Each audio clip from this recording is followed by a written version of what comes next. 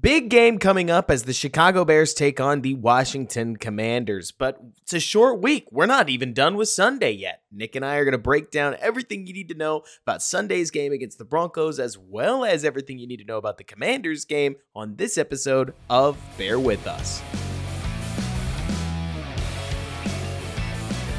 What's going on, everybody, and welcome back to Bear With Us. I'm Robert Schmitz, the editor of the Bears blog, and with me is Nick Whalen of Football Guys, as always. And Nick, I hear you've got a little quiz for me, so I'm just going to pass things straight off to you, and we'll get right into it. How you doing? Well, I'm doing well, man. I mean, I'm healing from, Sunday's Bears loss, but as you know, we've talked about, and I put this on Twitter, I won a lot of money in DFS, so I can't be super upset, but I'm burning on something with the Bears. And so I've got a little bit of a deep dive here, starting with the quiz, and I'll ask you, but then also listeners, you guys can follow along and you guys can answer.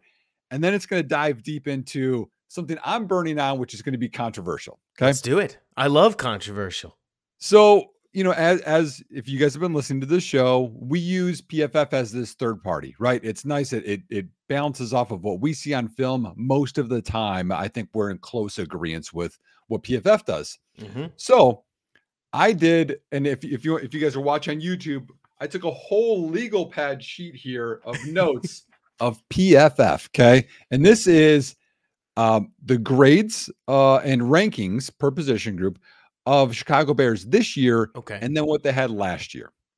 So I'm not going to include the punter and kicker, which have gotten better this year versus last year. But Robert, there are 33 veterans between offense and defense, so we can't include rookies because we don't have their PFF grade. So 33 total that have a grade this year, and they've had a grade last year, right? There are only 5 offensive guys and 2 defensive guys that have improved their PFF score from last year to this year. Name them. Okay, so the 2 defensive guys, one of them has to be Andrew Billings. I find it hard to believe that that's not Andrew Billings. Now here's going to be a shocker for you. Andrew Billings only went up 0.7. Seriously, is it because they credited the season against the Raiders so well, and the last 2 weeks as the Chiefs and Broncos sort of avoided him? They basically didn't give him like the 90s that he had the other weeks. Yeah, he came back down to earth a little bit, but he's playing great ball. He's ranked 15th overall among D tackles, and I think he was like 18th last year. So he's still, hilariously enough, one of the Bears' primary sources of pressure on passing downs. Yeah. But we got Billings. And then I was trying to think about this because I had a feeling you were going to ask me who they were. And so I've got 2 guesses, but I'll start with a yes/no question. Is it a DB? Yes. I would guess it's Kyler Gordon. No, so I didn't include him because he has such a small sample size. That's the thing. I'm happy you said that because I was like, surely it has to be Kyler. I know he graded pretty well because he played pretty well. Right, but his minimum snap count isn't close. I'm like, it's not fair. His grade was abysmal last year too, so I was like, that's got to be it. Is it Jalen Johnson?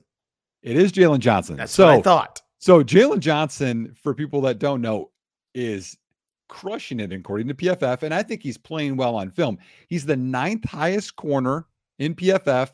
His grade last year was 62.9. He increased it to 80.1, which is a significant jump. I mean, if you look, and we talked about this, 70 is probably the baseline for you're doing well. You have a good season. I would say 65 to 70 is probably average. So 80 is really, really good. So those are the 2 defensive guys. Offense. Okay, so and it's 5 guys. Yep, and I'll put this out there. One of the guys I included off of a small sample size. Okay. So that's reaching for a positive. These are people that aren't rookies. Okay. Not rookies. So Khalil Herbert has to be on this list. Yes, Khalil Herbert. So he went from 72.5 last year, and again, he was very efficient, up to 82.9, and he's the 4th highest graded running back right now. He ruled. He ruled on Sunday. This is a great way to review Sunday really fast. It is. So I would bet, because I'm trying to get ahead of the curve here, that Justin Fields is on this list because he graded pretty well on last week's game, which was abysmal offensive outing. Like the whole game plan, quarterback involved, it was just terrible, but he executed his part within it. And then in this week, he had so many throws in the first half that were just sparklers. I mean, you don't end up with a plus 18 completion percentage over expectation on accident. I mean, he was balling. And so I have a feeling that outweighed the two other games in which he wasn't bad. He just might not have been good. And so that's got to be pushing him up, right? Right. So here's the thing. So we know how much Justin Fields has not run this year, which helps out because that grade goes into the overall average.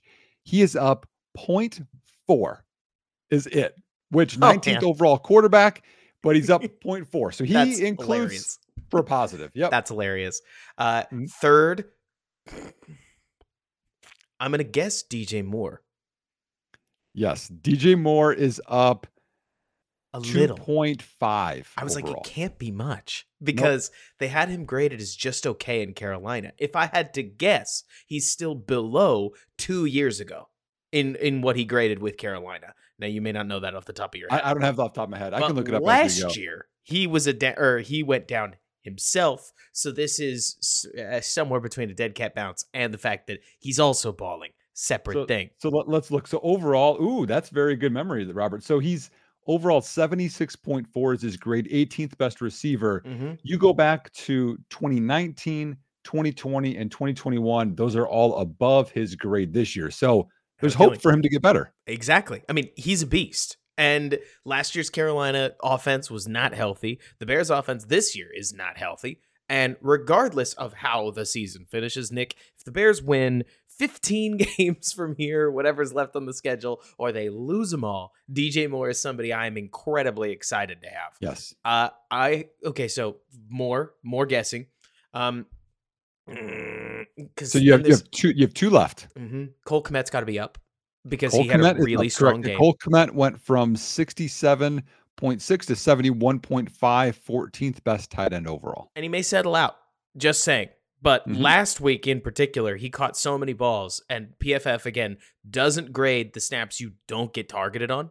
And so his involvement in the offense, the fact that, man, the guy keeps scoring touchdowns. Like, I'm sitting here, you can hear me, if you hear it, Nick, talking through how they probably graded it. Right, while also talking about the player. Let me see. It's not going to be Mooney. I swear, if you included ESB, I'm going to laugh because he might have graded out higher, but there's no way he made your minimum snap count if Kyler Gordon So I have the data for you because I went deep here. I included him. He is down. I know the minimum snap count is low.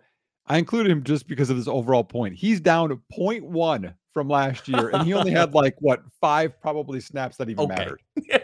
Yep. Let me see. All right, so I've got how many? Does that put me at 3 of the offensive veterans? So you said Fields, Herbert, Kmet, and DJ Moore. There's one guy you're missing left. And I had a feeling because I was like, it's got to be one of the linemen. But it's obviously not right because he wasn't on the team last year. There's no way. I would be shocked if it's Davis because he had such a bad first game and he doesn't have the shelf, or he doesn't have the playing, the snaps, the total snaps to outweigh that first game. But man, I have to say his name here, Nick, because he looked great in pass protection. If you saw what I saw, I thought Nate Davis was low B ballin'. Is it Larry Borom? It is not Larry Borom. Okay. So Larry Borom went down from 64.7 last year to 55.4. The other guess that I have would be Lucas Patrick didn't play any good snaps in 2021 or 2022.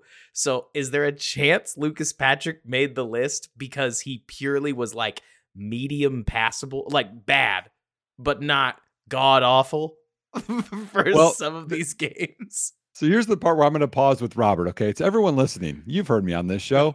If you think that I was going to have a whole segment dedicated to PFF grades and Lucas Patrick was going to be a positive, you probably don't know me that well. No, I figured.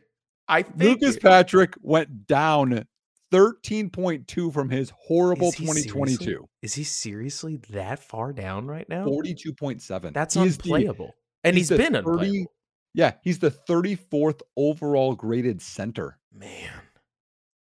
Goodness.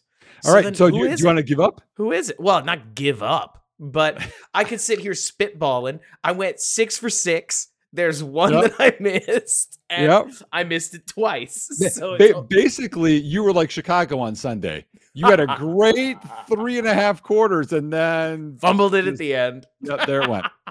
The last guy, and this is a little bit of a minimum snap count, but I'm including Mercedes Lewis. Was not a Bear. Right. Gosh, now I get what you mean. I assumed you meant, yeah, no, I got you. He has been balling. Mercedes Lewis. You thought they had to be Bears 2 years in a row. For some reason, I thought about Mercedes, and then I thought to myself, no, I wasn't a Bear, which is stupid because that means I crossed up the rules because DJ Moore, obvizly, I mentioned already. Yeah. So it's that's on me. That's user error. No, that's okay. He went up significantly. He was at 65.6 to 79 overall. He went up significantly, which in some of my conversations with, and I'll get to my final point with this, but some of my conversations regarding that 4th and 1 play regarded around, if you look who's on the field, Kmet, Tonyan, 2 receivers, you got the shotgun. You don't have your best blocking tight end, Mercedes Lewis, which would have had the double team with Darnell Wright on that play, which he could have got off easier. And you don't have Kari Blasgame in there. Like, again, what are we doing? But anyways, here's my overall point. So those are 5 offensive and 2 defensive guys out of 33. 24% of the team that has an opportunity, I'm not counting the 2 punters and kickers, 24% improved this year. 76% got worse. That is horrendous. I mean, you generally should get a little bit better. So now let's dig a little bit deeper into the numbers. I looked into how much worse they got. The offensive line, on average, and again, this is going to be Patrick, Davis, Whitehair, Carter, Braxton Jones, and Larry Borom. All of them have gotten worse. How much worse? On average, between all of them, they've gotten 14.2 grade worse PFF. That is falling off a cliff. And you got to remember, for anybody who's not super into PFF, that is the equivalent of about a tier and a half. So that's going from above average down to average and halfway into bad. So that's 14 points. Very similar to school. Is just like it's a pretty heavy dock. Like that's pretty big. Yep. And then so I added in all of the offense and all of the defense. And if you're curious on anyone, you can ask me here. So I had all of them together and divided by 33. So that'd be the people that went up and the people that went down. The average veteran player for Chicago went negative 6.65 PFF grade on the season. That's on the whole team, going from, a lot of them, a new scheme last year to this year, or they're new, but they should have been, they should have upgraded us, you know what I mean? Right. And playing with each other. And that is, I'm going to lean on coaching. If you were in a new team and you're playing worse than you were previously, that's coaching. If you were with the team last year and doing worse this year, that's coaching, which brings me all the way to my point that's going to be a little bit of controversial here of Chase Claypool. Chase Claypool right now, let's, kick him away from the team and all this stuff. I see Chase Claypool as the scapegoat. They have to have somebody. He's the problem. He's the one. So it takes off the pressure off of Getsy, off of Eberflus, off of every one of these players that is worse. It's not just Chase Claypool. So Chase Claypool's numbers, he went down from 61.8 to 53.3, which is just below the average of all of them. Is he that much worse? Or is it the coaching? He's frustrated with the coaching. DJ Moore's been frustrated. Fields has been frustrated. So to me, I think this whole thing is just this terrible act of, well, we need to blame somebody. And if you're a player on the team, I mean, I'm frustrated as a fan. You don't think the person, this is your job, you'd be frustrated? I think they're frustrated too. So I think this is a ridiculous act of, well, it's his fault. Let's give him the attention. It was his choice not to be there. Oh, wait, hold on. We told him to stay away. Like, this whole thing is just ridiculous. Oh, it's a complete And I mess. put it all on the coaches. So is this what we were going to disagree about? Because you mentioned Yes. that we were going to disagree about something. No, I am Well, 100% with you. Like, Yes. this is insane. On one hand, you've got a Bears organization that is going to make this out as if Chase Claypool is some sort of just problem player that absolutely nobody can work with, which is, a real shame because he's a man in a contract year, which is normally the most agreeable you're ever going to find a player.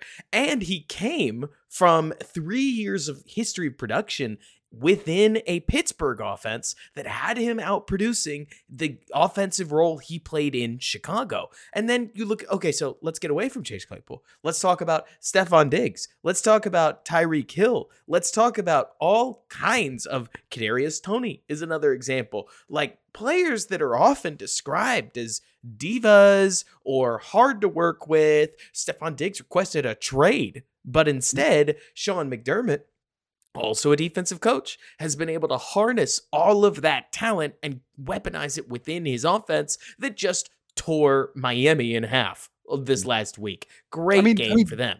Darnell Mooney is down 10.1 points overall this year. Are we blaming Darnell Mooney? Is Darnell Mooney the scapegoat? That's the thing. I mean, we look at wide receiver body language from the first 4 weeks now, and you'll get DJ Moore clapping at Justin Fields, Darnell Mooney throwing his hands in the air and jumping up and down, Chase Claypool looking around like, how much more open could I have possibly been? Like, are all of them locker room cancers? Right. And to me, like the part, and I think we talked about this on the last pod, but I would have liked to see Chase Claypool out there in the fourth quarter when we needed somebody. Tell me can help you weren't this missing team. him. Tell me they weren't missing him in that moment, like you're talking about. I mean, the fact that the Bears at this point, let's just say it, Nick, because it's brutal, but it's true. The fact that the Bears cannot capably execute an offense where they have to pass and they have to move the ball. At this moment, I don't see it. Do you? Like, it's one thing to play complementary football where you run the ball and you pass the ball off of the run. That's exactly what the 49ers do. Like, it's not news, right? But in situations, whether it's 1 minute situations, whether it's end of game situations where you have to conserve time and therefore you have to keep the ball in the air, the Bears, for now 2 years, have been underwater. And last year, we called it a talent problem. This year, we now have talent sitting inactive. By the time this pod comes out, that talent may not be on the roster anymore. And we traded a second-round pick for it. Like, I sit here like, do you think Poles is okay with this? I sit here thinking, how on earth have the coaches failed to get through to him? Because like you're saying, everything going on with Chase Claypool feels emblematic of everything going on within the rest of the roster. And 100%. To me, 0-5 sticks with everybody. It sticks with everybody. Anything I say in this podcast, however long we talk, Nick, don't ever get it twisted that I like this staff or want to defend what this staff is doing. In fact, any doomsaying that I have about the Bears quarterback situation is purely because I can't see a world where the Bears win enough games to maybe save Matt Eberflus's job, but instead we fire him anyways. And the next head coach comes in and says, but I want to keep Justin Fields. I can't see that world. Does that make sense? Either Eberflus's job is saved, which would be a freaking wild turn at this point. Like, we are going so far down at this stage that to save Matt Eberflus's job would take some titanic quarterbacking. I mean, you have the biggest comeback ever allowed in Bears history, the longest losing streak in Bears history, and the most points allowed consecutively in NFL history. Was that one of the biggest comeback in Bears history? Yeah, they allowed. Yep. That was it. Like down or 21 points that quick.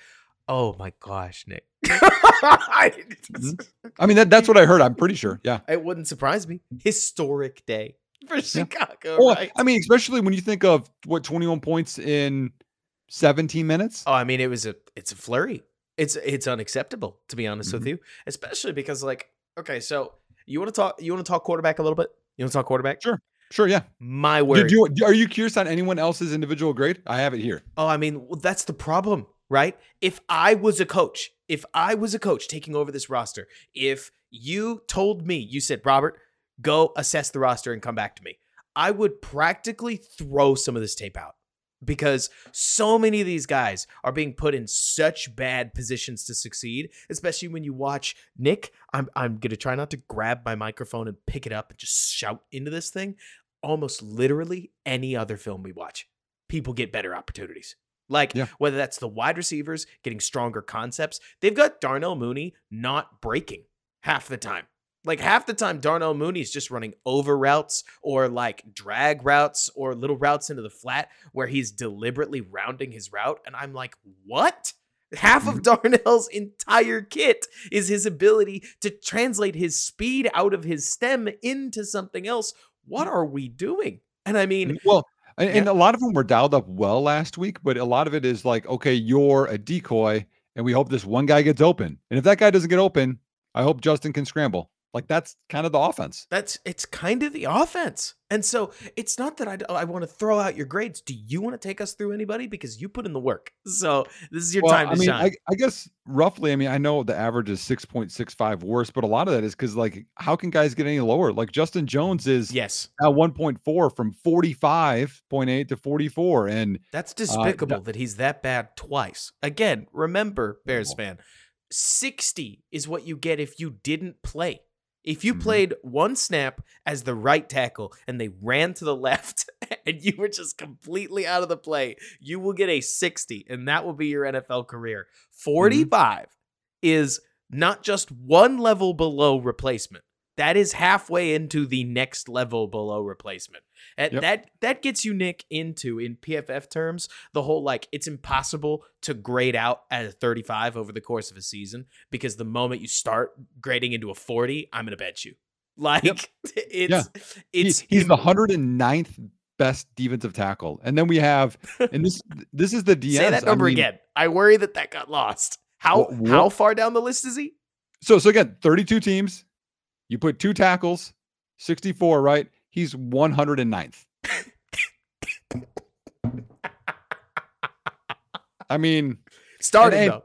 And he's starting. Well, here it gets worse though. I mean, you have Dom Rob went down 1.8 from his rookie year. He's 105th D end.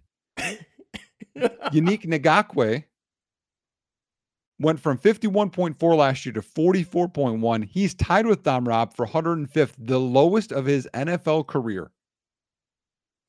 Rasheem Green, our favorite, is down 21.3 PFF grade from last year. He's 108th at the end. Unbelievable. Every linebacker, the 3 starting linebackers, are all 10 or more points worse than last year. Eddie Jackson's worse. Brisker is 14 points worse. 13.9, but it's close to 14. Now, Brisker, I got to tell you, I understand there are going to be a lot of people that may find this take a little hot. So just understand that I mean this as level-headed as I can. I am stunned Brisker graded out as well as he did last year. There were so many moments where Brisker was flat out lost, slow to the ball. Nick, I'm not trying to tell you he's bad. He's a safety. When you're okay at safety, you get torched. And then when you take a step into being pretty good now, you suddenly look outstanding. Like, the margin is so razor thin. Well, he missed a lot of tackles. And to give people an idea of where he is, he's currently ranked worse than Darnell Savage, who is terrible in Green Bay. Yep. I mean, that's a good point, because he didn't miss a lot of tackles last year. So that's going to probably drag him down. And if anything, it becomes pretty outstanding that Andrew Billings is still grading out not just positive, but quite positive, given how poorly the rest of the defense is performing around him. Let's use Tremaine Edmonds. I went on a rant on Twitter about this. I'll say it again. Tremaine Edmonds is not your Tremaine Edmonds might be your driver. Let's use a golf bag analogy, but he's not an iron, right? This isn't an every hole club. This isn't a, like, oh man, I need to get myself out of a jam. Better use trusty old Tremaine Edmonds. Like, I'm not even playing. I think Tremaine Edmonds is a phenomenal linebacker, not dissimilarly to the way that I thought about Roquan Smith. The problem is, the moment you ask him to take on blockers, oh man, Nick, you are going to have problems Right. sprout up immediately. Well, you just take the Justin Jones in front of you and you put him behind, and that is the worst case scenario. It reminds me a little bit of early career Urlacher, who struggled with the same thing. He's a Right. better coverage guy, struggled when guys got in his face. So then they brought in Ted Washington and Keith Traylor, and it helped out quite a bit. And I mean, that's the thing. Tremaine Edmonds doesn't bother me. Anybody talking about Tremaine Edmonds at this point, no. I will fight the good fight with them because nobody is moving laterally like number 49. Nobody could theoretically cover space like number 49. But the moment, Nick, they're giving him a run gap, we're going to lose that gap. And teams are figuring it out. I mean, we're playing and he's missing tackles too. He's not even attacking the runner at times. No. And nor did I expect him to, because he's the only linebacker that doesn't bite on play action, which I like. Like he's not flying downhill until he knows the running back has the ball, which wouldn't bother me if the defensive line could play gap and a half, or God forbid they two gap. Right. But, whoa, that's too far out there. But I think the overall point is are all of these players just coincidentally playing bad? Like that's not the case. Did TJ Edwards and Tremaine Edmonds suddenly become complete sieves in coverage? They forgot how to play football. All these guys, like it's coaching. This is the difference in coaching. And to me, this is why, and again, we've talked about this show. I don't like, because I have a job, I don't want someone saying that I should lose my job, but I think that we're going to have some changes after Thursday. I mean, there has to be some change. I don't know what they do. I mean, truly, Alan Williams already having left the team puts them in a real hole, because the defensive coordinator taking over is pretty standard. I mean, let me ask you a blunt question, man. Do you want Luke Getsy running this team? I mean, I think you could have a lot of different people run the team, and is it going to get worse? How could it get worse? I mean, you say that.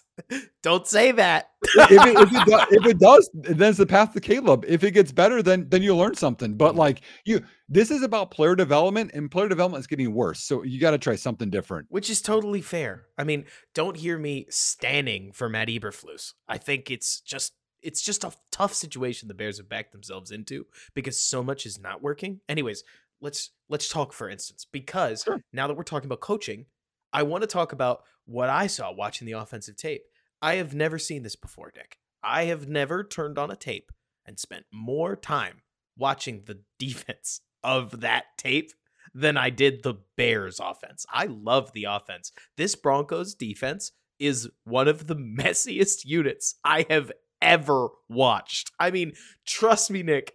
Do you have any idea how excited I was to try to, I'll just come straight out and say it, to rake in some Twitter likes off of sweet, sexy Justin Fields throws? Oh, I was so ready. And there were a couple, but man, Nick, we're talking pre-snap, you can clearly tell they're in man. Then they back off 10 yards off the line of scrimmage and try to play catch man with a bunch of fast Bears receivers. This was batting practice. This was easy. This was offense as easy as I think Justin Fields could have ever seen it, and maybe the easiest he's ever played in his career. And especially for as long as Vance Joseph remained dead set on, for some reason, defending a mobile quarterback in man coverage, the Bears were ripping them in half. Then add all the coverage busts, of which there were way too many. Then there were a lot of those. Then add the fact that the Bears were kind of balling on the ground game. As far as not just hitting their blocks, but mixing up what they were doing in that run game. Well, finally, Luke Getsy turned his brain on and just opened the playbook from 2022 to get that multiple run game back, even just a little. I'm so frustrated, Nick, because I wanted to see Justin Fields show us that he could play against zone. And then at the end of the game, Vance Joseph shifted into primarily calling things out of zone, and the offense got stuck in the mud again. And suddenly looked a lot like it's not that Fields is throwing into traffic. He just checks it down. And so against Denver, that meant sometimes we move the ball. Sometimes on 2nd and 10, our check down guy got cut down, forced to 3rd and 10. And then Cole Kmet, despite being open for 6 yards, well, we're not going to throw it to Cole Kmet for 6 yards because why would we? That's not a first down. So we roll out of the pocket. We throw the ball away. That's the 3 and out. that became 14-28. And then the next drive, obviously we had a fumble that can't happen, but I don't really want to focus too much on the fumble because to me, Nick, as we preview the Washington game, this is what they do. They run a spot drop zone a lot with a vicious front four. And this is where Fields is struggling. And so we're going to get a game plan not dissimilar from week 1 Green Bay. And I got to ask you, man, where do you see them score? Like, where do you see the Bears? Help me see the Bears scoring points because their route distribution against zone sucks. They don't do anything to challenge zone defenders. They practically act as if they have no idea zone is coming. And they'll just run a bunch of man-beating reps, despite the fact that the defense is very obviously lined up to get into cover 2 or cover 3. I'm frustrated. Because Luke Getsy does not seem like he's helping anything. That's not a surprise. We've seen enough over the last, 21 games now to have a good inkling on whether Getsy is going to be helpful or not. But also, this takes me back to 2019 in a way that I am not having fun with, where Justin Fields, if you call man, will saw you in half. Those throws he made, like the touchdown throw to Moore, you say what you will about the touchdown throw to Kmet, but that throw to Herbert, like as he just navigated a bunch of man routes, the bootleg throw that he had where he uncorked a sick ball to DJ Moore that he was able to catch in stride. The other sideline throw that was just a flat out coverage bust with the safety playing in Montana and he like Fields roping it over to DJ Moore. Oh my gosh, the arm talent is awesome and he's playing on time and he looks like a different quarterback. And then they turned on the zone faucet. And we saw him again. And I'm sitting here looking at this Jekyll and Hyde act like the problem is it's a pattern. I wish it was streakier. But instead we're getting like, if you do this, this happens. And if you do that on defense, that happens. So calm me down. Well, you talked about the cover 2, hole shot. That was zone. The Cole Kmet touchdown, he looked off the safety. That was zone. And a bust. I thought that was man. I got to tell you. Because it looked Oh, really? It looked to me. That hook curl guy who came up, you thought he was supposed to have man with him? It's hard to tell, but I think so. Because if he's not playing man, then the safety is just lost. Because the single high safety is nowhere. But the down the line corners sit on their receivers, and the slot guy covering Moore is in man. Now, it's very common to play a slot guy with a man tag. That's what the Bears do all the time. Right. Yep. So that could be anything. It's hard. I guess it's simply put, it's hard to know. That's a massive gap to leave if that's not a coverage bust, but also the linebacker makes no attempt to play man. So if somebody's wrong, that was bad. Well, and then the play. I mean, at the end of the game, the interception. I mean, the earlier version of that, the one to Mooney, I saw Mooney settle in a zone, and Fields hits him in anticipation, and then Moore actually settles in the zone opposite him. He's wide open too. So that's my glimmer of hope. So I got a bunch of stats for you. Okay, give for it you guys. This might help a little bit. So I know that Washington, I think I looked it up, like they spent their 2017, 18, 19, 20, and 21st, all first round picks, all on defense, all 4 D linemen and then linebacker. And then this year, Forbes as well. So 2023. And he's a dog. Rookie, but a dog. On outside he's playing terrible though. Come on now. And so is Tyreek Stevenson. This is what rookie DBs do. Like, but I mean, I like him. Not he's playing well. I love his game. Yeah, I loved him out of college, but yeah, he's getting torched. He's lit up like a Christmas tree. So we know the Bears defense is bad, averaging 6.1 yards allowed per play, 31st in the NFL. Washington is 5.6, which is 24th allowed in the NFL. So that's also bad. Net yards per pass attempt, the Bears are 31st. Washington is 25th. Rushing yards allowed per attempt. This shocked me, Robert. Washington is tied for 25th in the NFL, which is, again, bad. Yes. Chicago is tied for 7th. And we're actually kind of good against the run game.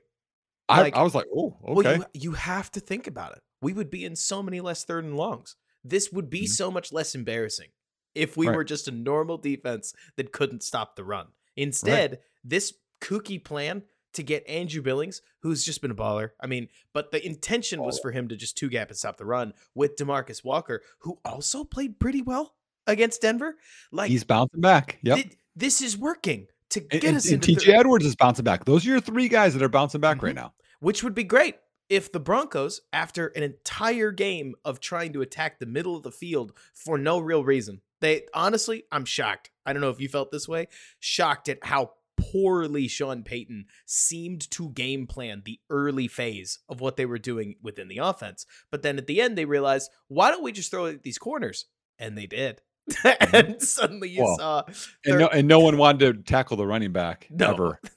Third. Yeah, anyway, keep going. You got it. Yeah. So some more fun stats here. This one will just completely shock you. Quarterback hurry percentage per drop back. Oh, it has to be Howell. Right? So no, this is defense. Okay. So the amount of how often they're hurrying. Yes, the percentage of them hurrying the other quarterback per drop back. Chicago is at 6.5%, right? We know they're not doing great. Not good. Washington is at 6.5%. Isn't that shocking? Yes. It has been awfully weird, just saying, how poor the Washington front has played. Now there's a little bit of a sample size question, right? Because the teams Washington has played, I mean, so they've got two teams that aren't good outside of the fact that the Cardinals have been like fun, but let's not count them as good for a hot moment.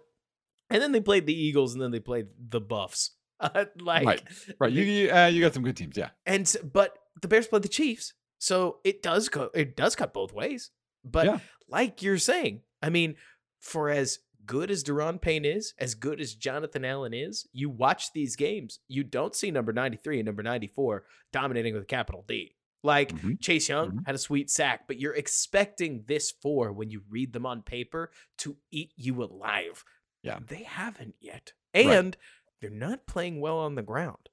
But they play, what I am worried about before we pass this back to you is just that they play what is currently Fields' kryptonite. If Denver can throw like a stick in the gears, running spot drop zone, then I'm worried about a team that looks like they've practiced it before, because Denver, for the first 2 or 3 times they called any spot drop or match, looked like they had drawn it up in like at halftime, where they'd said, we're going to run what you guys ran in high school. I know you know how to do it, but we're just going to run this.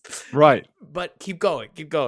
Yeah. So a few other ones. So then if you put in hurries, knockdowns, and sacks as a combined percentage, that's where Washington gets it significantly better than Chicago. They're 19th in the NFL. Chicago's 30th. Opponent QB rating, Chicago's abysmal, 115.9. Right. Washington's 95.5, which isn't great. 115.9? Oh yeah, 115. Oh my gosh. And again, that's including the picks that we got against backup Blaine Gabbert. Yeah, that includes Gabbert. Oh no. So really be worse. Imagine the Gabbert eliminated QBR, the GE QBR. Right, yeah. Third down percentage, Chicago's dead last, 32nd, 58.9%, Washington 39.6%. And then the last one that shows you overall, again, I think some of that is Buffalo Eagles you had mentioned, but points allowed per drive, Chicago is 2.83 and Washington is 2.52. So my whole point with this is Chicago's terrible. We know this, but I don't think Washington's playing great. And that gives you a little bit of hope. And then, I mean, we'll turn to offense at some point, but I think the hope for offense is they got rolling. They got confidence, which I think confidence is a huge thing. I mean, I've seen it on the field in the locker rooms. You guys have seen it when you can play a lot more confidently, you play on time, you take more risks. I'm going to make this play. Like you believe a little bit, that momentum. And now you add in, which you talked about, Nate Davis. Oh, he looked like the guy you signed. Let alone if you add in. Here it is. Tevin Jenkins. What if? Well, because going back to my sheet as I show here, you guys are just listening, right? I can get rid of, let me see here. So, I mean, Cody Whitehair is not playing well either. No. I don't care whomever at center. If I can get the 34th worst center off of the field and punt him into the sun, put Cody Whitehair there, or if they deem Patrick better than Whitehair at center? I don't know, whatever. I would doubt that. But doing that and then getting back. Now, again, I don't think he'll be there right away, but Tevin Jenkins was the third best guard in PFF last year. Let's say he's 20th to start off with. That is monumental change. And you have 4 linemen, what you wanted to start the year. And that will help Fields because, as we all know, Fields does not do well with pressure, especially pressure in his face. And this could help everything. Absolutely. And I mean, I don't know, Nick, I end up just like going almost rounded circles with some of this, right? Because let's use this in like, there's this one play. There are very specific plays that for some reason stick out to me, especially now that everybody's scratched the itch. We've all done it at this point. We could just come out and not treat it like it's a dirty secret. On Monday, the day after a Bears loss, everybody gets sad. You Google like some college quarterback and you start watching at least the highlights of some of the absolute top of the draft picks, right? And then I watch Justin Fields tape. And there are so many of those throws. Can't say it enough. I really want this to be accurate. Robert said Fields threw the ball outstandingly well. But late in the game on 3rd and 6 on that Mooney pickup, the one you're talking about where it's like a sail combined with mesh, it's actually not a bad design, by the way. Mm-hmm. I love the way that they gave Fields a deep route option and a short route option if he literally just wanted to work sail. And if not, he could work mesh. If you saw what I saw, Fields stares at Mooney the entire time and just follows Mooney across the field. And Robert Tonyan is debatably open. Depends on if you think you could layer the throw over the linebacker, like as he breaks in. But Tonyan carries the man that Mooney or that would have covered Mooney out of the zone so that Mooney can run open and run free. Which, you know what? If Kirk Cousins did that, I would have said, wow, there must have been some sweet pre-snap tell. Like, that's awesome. But because Fields has such a habit of basically pre-snap picking his receiver, because that's really all this is, right? Let's use like proper words, Nick. There are so many people that go, oh, he can't read a defense. There are so many people that say, oh, well, he doesn't know what he's looking at. No. I think Fields just pre-processes almost everything. Like, I think that's okay to say, too, that he goes into a play saying, I'm going to hit DJ Moore on this slot fade route. And then DJ Moore separates, and he hits DJ Moore on the slot fade route. And when you see these drops lengthen in the pocket, it's generally because that first thing didn't happen. Like, Fields is not clicking from plan A to plan B fast, or plan B to plan C. That one's especially bad. If you've seen what I've seen, where like read 1 to read 2 could take a while, read 2 to read 3 takes flat out too long.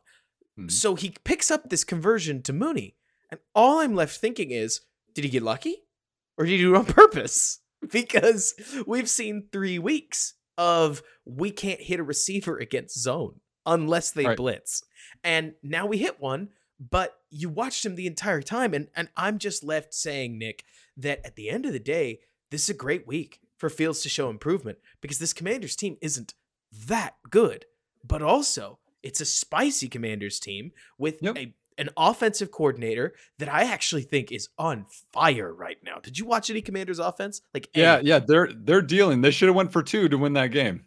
I love the way Bieniemy is leveraging trips and bunch sets and wide receiver stacks all over the offense. You'll see them get into a spread set, then motion one of the receivers directly in line with one of the other receivers, and especially going up against a team like the Bears that calls so much spot drop zone. That is exactly how you do what the Kansas City Chiefs did, and you end up overloading areas, right, Nick? Because in cover 2, where there's 2 defenders, there's a hook curl defender and a flat defender, 3 guys overloads you. There's no way 2 defenders can defend 3 guys in that kind of space, especially if Jalen Johnson isn't playing, which would be just a massive, massive L for the Chicago Bears defense. And Eddie Jackson. I mean, and I love Eddie Jackson. He plans to play, according to what he said on the radio. Oh, really? Could be gamesmanship, but he said he plans to play.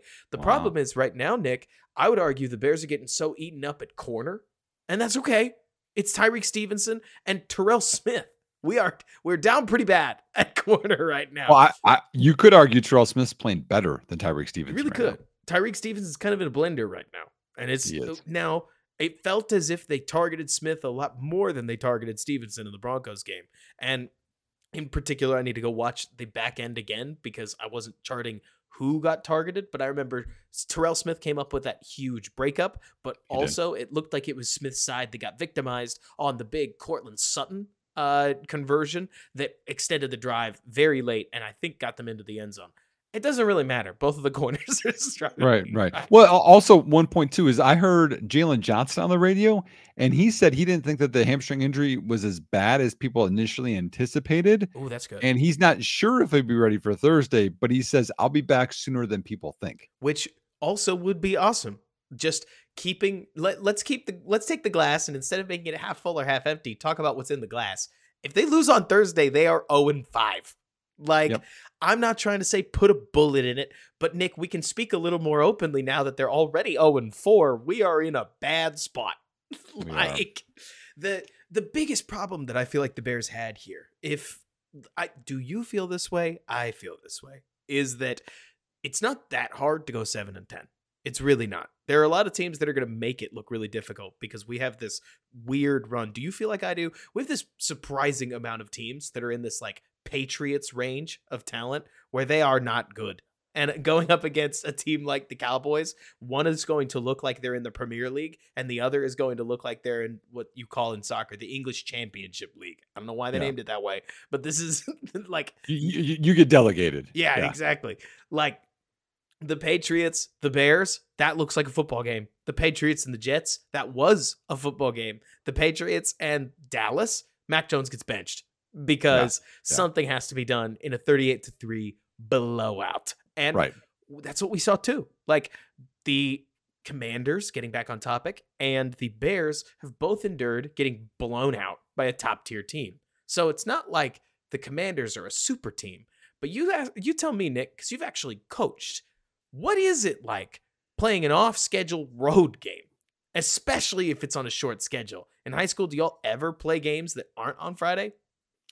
I have once had a game on Saturday because the refs didn't show up on a Friday. You're kidding. And then I've also had how the playoffs used to work. It used to be about every 4 or 5 days instead of every Friday.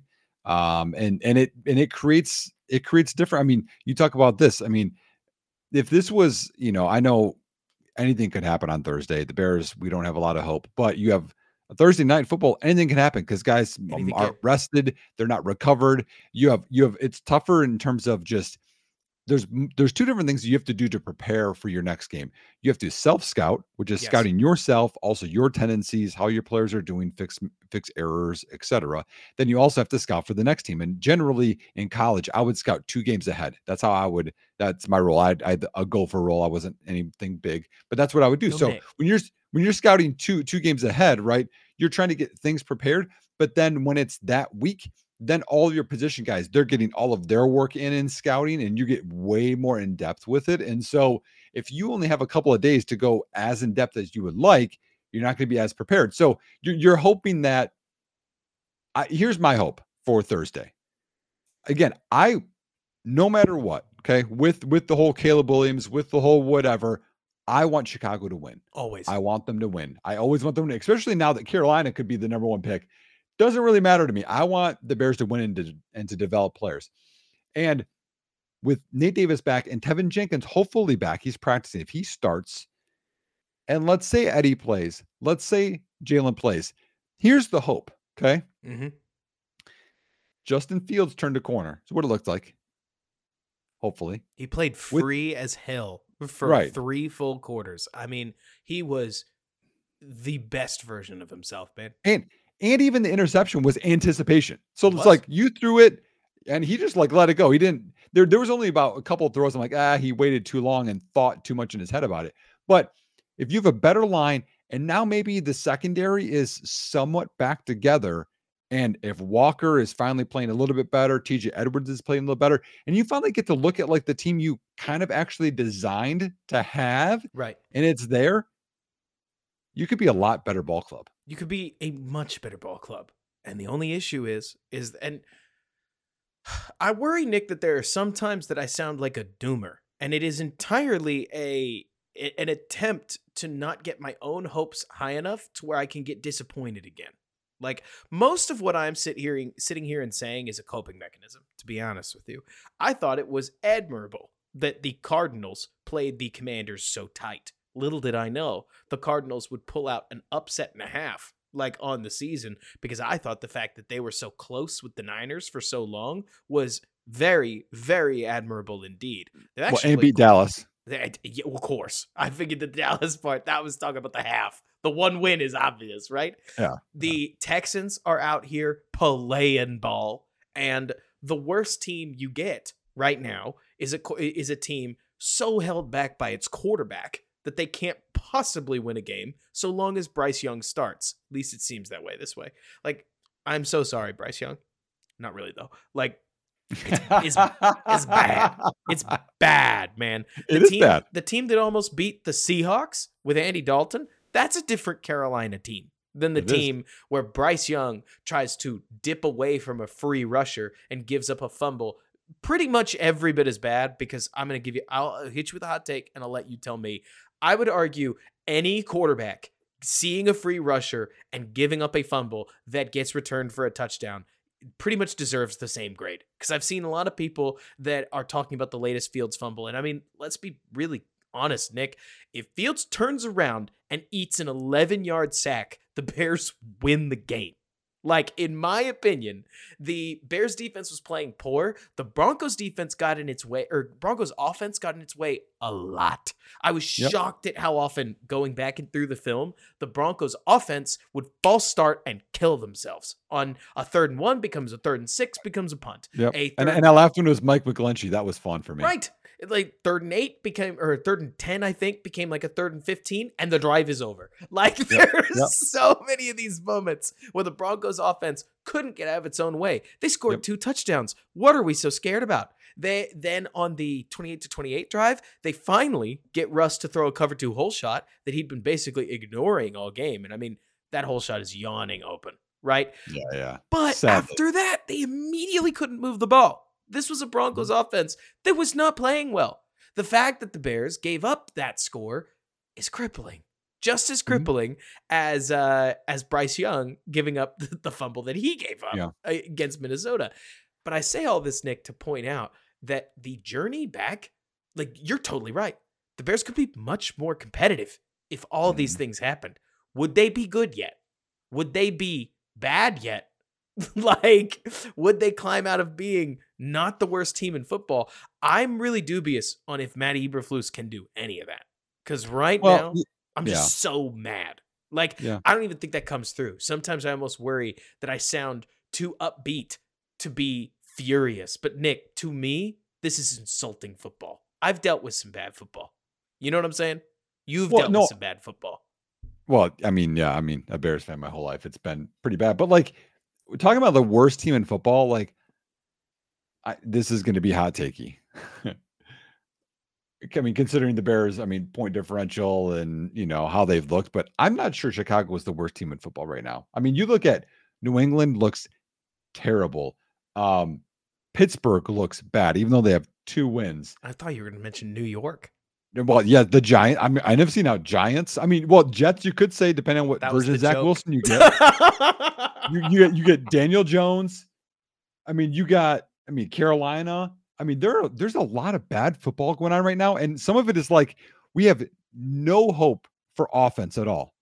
And there is hope for Chicago. Like, that's the thing. Like, if I transition this to, one thing I want to talk about with the fumble is this. The fumble was on Fields. Okay. But with his athleticism and with what he got away with in that game earlier, with the snap count on 2 and Lucas Patrick snaps it on 1, and there's a free rusher and Fields throws a dart slant on 3rd down.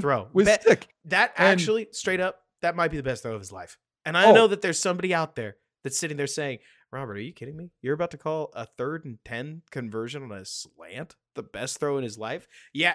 He never threw through that kind of pressure on that kind of pinpoint accuracy to that, what would you call it? Like, tight window, like that well-covered a receiver. Fields forced it in, just like we've seen Herbert, Mahomes, Allen, all the great quarterbacks do at some point. Man, Nick, if we get that, like, I'm worried he did it on accident. I'm worried that he did that thinking he said it was his favorite throw. He said it was his favorite throw too. Good, because it was dirty. Like, that's awesome. Do that. But like, when you add more of that stuff in with him freelancing and hitting Cole Kmet for the touchdown. And I mean, him literally dancing back and forth like Dance Dance Fever with the guy in his face, and then buying enough time to hit Herbert for the touchdown. Because if you watch, So great. there are many quarterbacks that are going to be able to avoid this guy for long enough and play this game and keep his eyes downfield for a touchdown. That you put all that in a blender, and then you're like, well, yeah, no kidding. He thought he could just throw the ball quickly and not take a sack on that boot. Yeah, you put all that together. Yeah, he got away with it 4 times. Why would the 5th time be anything different? But diving into the offense, right? So I don't think Chicago's the worst team in football, because if we look here, yards per play on offense, Chicago averages 0.2 more than Washington. They average more net yards per pass attempt than Washington by 0.4. They have more rushing yards per attempt by Washington than 0.1. Their QB rating is 5.5 better. Third down percentage is better. Red zone touchdown percentage is better. Their points per drive is worse, which is a little bit surprising, 1.96 to 1.83.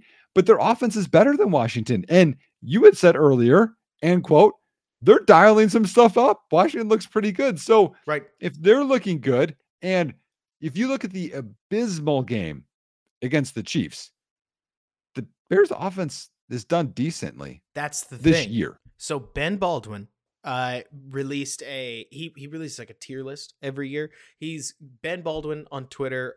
You also find his little name is Computer Cowboy, and he does basically a chart that on the y-axis is your defensive EPA per play, and on the x-axis is your offensive EPA per play. So I can't tell you the numbers. I can tell you the Bears are right there with the Giants in the 2 worst teams in football performance-wise so far. And here's why. Would you like to guess the placement of the offense in offensive EPA per play? In terms of like a positive, In terms of not that. I'm talking ranking wise, because you're making a strong case. in the NFL, In in the the NFL, NFL. I would think the offense is probably like 20th. Yeah, around there, 10th worst. If I'm doing back of the napkin math, that's like 22nd. Or would you like to guess where the defense is? As 31st. a reminder, the Broncos are the worst in history up to NFL this history. point. So where are they're the Bears? 31st. They're 31st Yep. by a healthy margin too, unfortunately. I'm with you, Nick. When I say the Bears are, if not one of the worst teams in football, I'm not talking about the offense. And that's what I think makes this conversation, honestly, so difficult, is we're looking at a quarterback that is not hopeless by any stretch of the imagination. When you see people on Twitter even suggesting that I'm not hitching myself to this wagon yet, but it's on the table, like to trade Fields. The suggestion there is that someone would want Fields. It's not like hockey. What other sports, whether it's hockey, basketball, baseball, do you follow? Because I'm sure you can conjure up a trade. Anybody out there can conjure up a trade where your GM somehow packaged the worst player on your team with a prospect for at least somebody of decent value. It has happened in every sport. For Chicago, or for Dallas Stars, it was Ryan Garbutt and Trevor Daley being traded to the Chicago Blackhawks for Patrick Sharp and a defenseman whose name I forgot. But the point is, Nick, that Fields is not the whole problem. The fact that he can't carry the team just kind of stinks, because the team itself, to go back to all the way to what you started this conversation with, is so woeful. And the defense in particular is so woeful that if they end up with 3 wins, it's hard to imagine they won't have a top 5 pick. And then the coach will get fired. And then the new coach will come in with a top 5 pick, if not a top 2 pick. Right now, coin flip odds that they are the first overall pick, which to me ignores the fact that what I'm worried about, Nick, if do you feel like you're seeing this defense same way I am? Because right now, if I was going to write on a board, what is the kryptonite for the Bears defense? It is a veteran quarterback that has played a lot and can get the ball out quickly. I have just described every quarterback in football outside of the ones on the Bears schedule. Like every other team, Jimmy Garoppolo, lol, we can beat that team. The Bears, oh man, Jimmy Garoppolo, I don't know. Jimmy Garoppolo can sling. Like Carolina, lol, Kirk Cousins almost gave us the game. The Bears, Kirk Cousins may set another completion record for all I know. You get what I'm saying? Like, No, you're right, because it's like that's how I look at this game. I'm like, I look at the quarterback rating that Howell has, and he's played worse than Fields this year. But I'm like, we couldn't stop a nosebleed if we had a mile's worth of cotton balls. Right. Like, there's no way we can stop anything right now. So it's like, Right. you're basically just hoping you score on every drive, and they'll mess up one time. It's damn near that. Like, am I worried about the Bears maybe scoring 17? That's not the issue. The issue is I'm worried about Sam Howell hanging another 30 burger on this Bears defense. And I don't think the offense has the chutzpah right now, or whatever you want to call it, right? Like, I think I'm picking a vocab word too much there. So, like, I don't think Luke Getsy has it in him to chain 5 touchdown drives together in one game, even 4 touchdowns and a couple field goals. Like, it's just tough sledding. And if you lose this game, you're 0-5, and you might, fingers crossed this isn't the case, but you might be the only winless team in football at any given weekend at that point. Yep. Now, it's great when you look at the other side of the coin, Nick, that the Bears happenstantially own both of the picks of the winless teams. But that doesn't help us this year. And I would argue that you and I can put on our, okay, what if we're tanking hat another day. We're too early in the schedule for that. I think you're still allowed to be just disappointed with where things are right now. I mean, in your wildest nightmares, I did not think Chicago would be this bad. Not this bad. No way. No way. The giving up, you said it's 50%, over 50% on third downs. That would be indicative of getting run on. Think about that, man. Like, the problem is the average third down that the Bears are giving up is probably like 7 yards, because when they get walked down the field, they get walked down the field quickly, but they actually force quite a few 3rd and 8s, if you're seeing what I'm seeing. Like, it's 58.9 to make it even worse for you. It's almost 60%.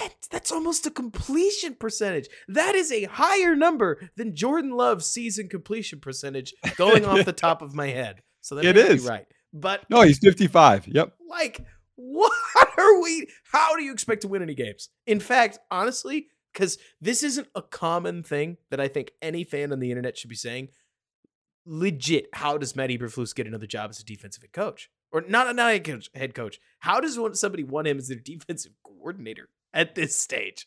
Like, this is the Eberflus defense. He had $100 million and 5 top 70 draft picks to put this together. And we have this. Like, where's the hits? Where's the hustle? Where's the taking the ball, not turnovers, right? I mean, I don't see any turnovers. I mean, obviously sacks isn't a big thing, but there's nothing good on third down. The pressure isn't there. The hustling, the punching the ball. I saw one punch out by Jalen Johnson. It's all I've seen, and turnovers against backup, quarterbacks. Great. Like, this is horrendous level. It's horrendous. They seem like they want long DBs so that they can stand in place and be long instead of being long press man corners. So instead, they draft guys with length that every other coach on the planet uses in press and ask them to do something that coaches ask 5'9" people like Greg Stroman to do. Is it actually any surprise Greg Stroman's the only one who looks comfortable in this defense? Like, well, and Greg Stroman, by the way, now that you brought him up, is 14.9 PFF grade worse than last year. It's just embarrassing, man. Like, because that's a thing. Like, I grew up in Dallas, Texas. So the idea that the people have been dumping on the Bears for my entire life isn't news. Like, at least Dallas goes 8-8. They got mad about Jason Garrett for forever. But when the Bears had Lovie Smith, people actually were vaguely afraid of playing Chicago. When Chicago was even in their Trestman era, we had some good times. The John Fox era was bad, but I don't think any of us were under the illusion. Well, Trestman had that run, though, when he had the offense. That's my point. Like, this is a team whose offense is unquestionably the best part of the team. And everybody on the internet is mad about it. Like, that part's better than the defense part. I just think people have collectively given up on the defense. And they're not wrong to. So, well, I think in general people don't follow closely, but I don't think people know the horrendous level that the defense is at. Like, it's not even, you could literally put flags on your quarterback, and I don't think we're going to grab the flag when he drops back to pass. Oh my gosh, that's embarrassing, but I think you're right.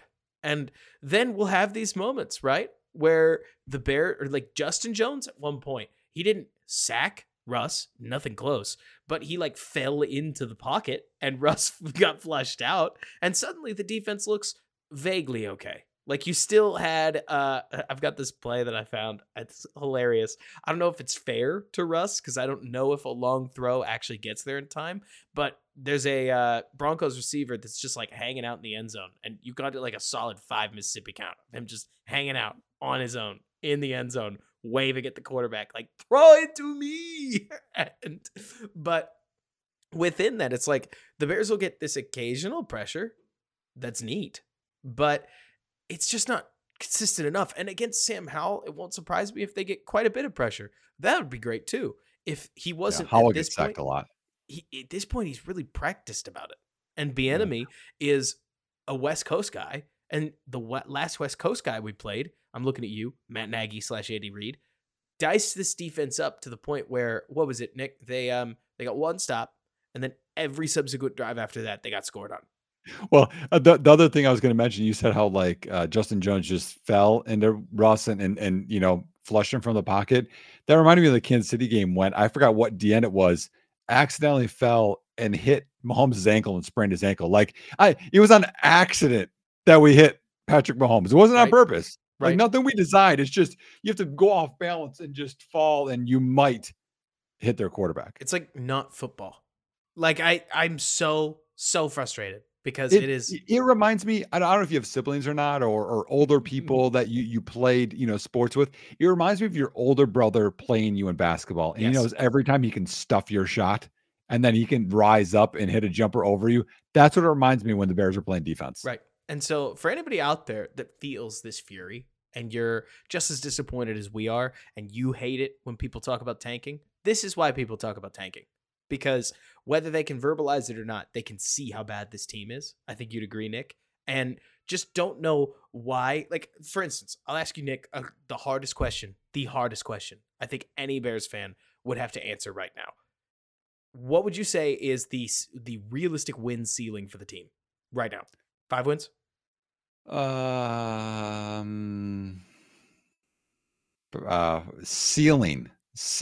is 5 or 6. That's like everything goes perfect. So what if it doesn't? Now let's call it the realistic ceiling, right? Where the most things go right that can go right. Fields is good, right? Takes a solid step forward, but the defense kind of is what it is until one of the players kind of wakes up. You get what I'm saying? Like, what is this? A 4-win team at that point? Yep. So does that save Flus's job? No. So if Flus is gone and then there's a new offensive coordinator, what would Fields have to have done to justify keeping him?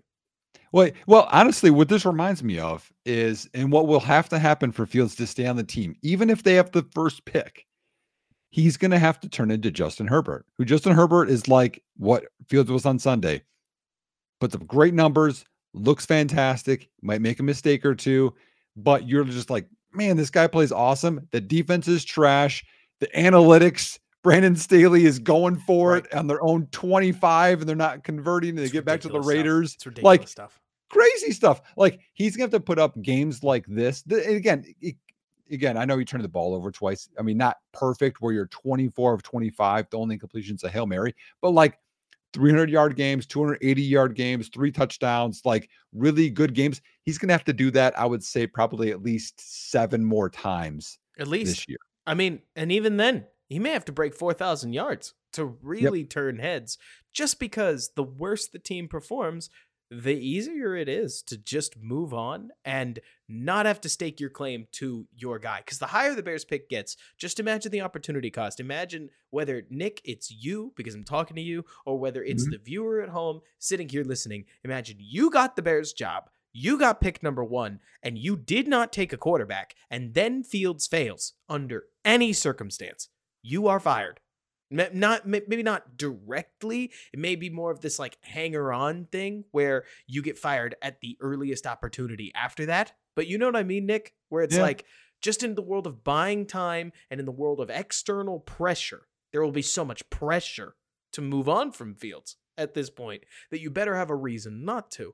Why am I talking about all this? It's because the bar got so much higher once we started losing all these games, once the Eberflus drama got to the point that it did, once the locker room devolved into utter chaos that can't seem to even keep its active weapons active, looking at you, Chase Claypool, like, things got so bad that for Fields to escape the melee, he's either going to have to escape it via a trade, or he's going to have to play so well that he is impossible to let walk out your door. And that is a different standard than year 3 growth path. You know what I'm saying? No, I'm 100% with you. This is something I think that's very interesting, though. I was just calculating some numbers because I was just curious.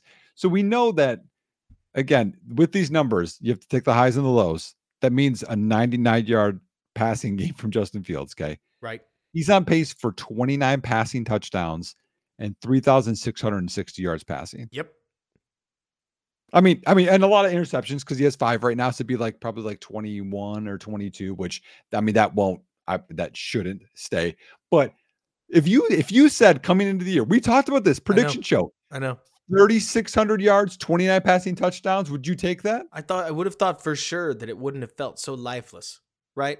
Where we have this magical game against the worst defense maybe ever, right? And if I sound like a grain of salting, it's because I did this already, right? Mm-hmm. I thought Mitch turned it around against the Lions a lot. And that stretch where Mitch looked like money against Detroit, then Minnesota, then Jacksonville, like, it felt like you could see it. It felt like you could build on that. And then we played the Saints in the playoffs and they shuttered him. And it feels like that again to me. But again, we talked about this early in the year, Nick. These are the scars talking. So is it real? Well, we don't know. To say you know is to pretend like you see the future. That's just not being realistic. Because like you're saying, those numbers are awesome. But I know for certain that if they cut the game tape when the game was over, Fields had 125 yards passing against Green Bay. The Buccaneers game totally stands. The Chiefs game, how many yards did he have before the game was over?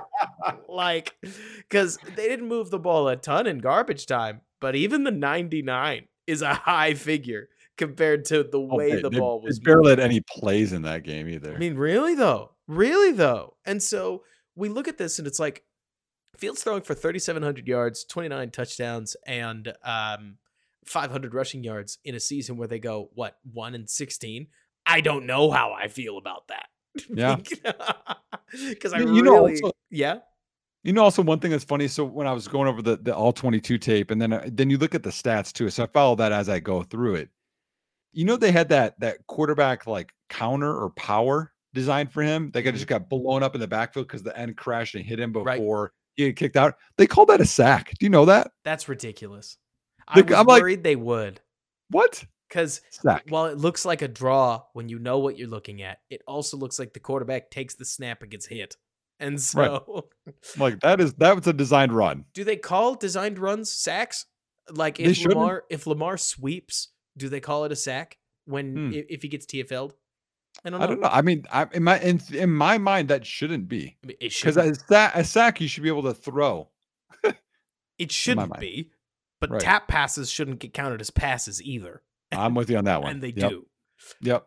But either way, let's close this thing up with a score prediction because we're all busy people. You've got a Fields video to make. Oh yeah, I got to finish up my all 22 Fields tape. I'll let you go first because I think I went first last time. I want this to be the triumphant game where Fields proves everybody wrong. But there's so many things going against Fields in this one. It's a Thursday night game. So everybody's going to get short scouted, meaning that while the Bears offense in theory could potentially go up against a more stale version of the Commanders defense, the Commanders defense is not that complicated in the first place. And the way that they normally run things is not to Fields' liking. So it's going to be a matter of how well the Bears can run the ball against the Commanders. I bet they can run it pretty well, but I don't trust this team to chain plays together without throwing the ball at the end of the day. And so if I'm looking at this, I think we're going to see a 24-13 game where the Bears also collect a late field goal or something to make it look a little closer than it is. Not quite Seattle Giants, but a similar vibe where the game feels tight until suddenly you realize that the offense is not scoring, or at least that they're not going to. Now, one quick asterisk on this, Nick. The Bears seem to do really well on their scripted drives. So the Bears may score quick and then fade. And against a team that may not be able to score 1,000,000 points, that could be a real positive. But the Eberflus defense versus Sam Howell and Bieniemy's offense is not a matchup that I like. I think the way they run their offense shreds zone pretty well. And if they do switch to man, Terry McLaurin and a couple of the other Commanders receivers are good enough to punish you that way. So I think that the Commanders break 20, the Bears do not, and the Bears end up 0-5 and chaos ensues. What do you think? I'm going to throw out a prediction here, Robert. Give me the dub. I'm going to say Chicago wins this game. Hell yeah. I mean, it's Thursday Night Football. I think a lot of things can happen. I look over here at the injury report for Washington, and Curtis Samuel is DNP, which is not good with a quad. He's been pretty, done well for them. Jahan Dotson is limited with an ankle. Christian Holmes, which I'm trying to remember if he is their backup nickel or not.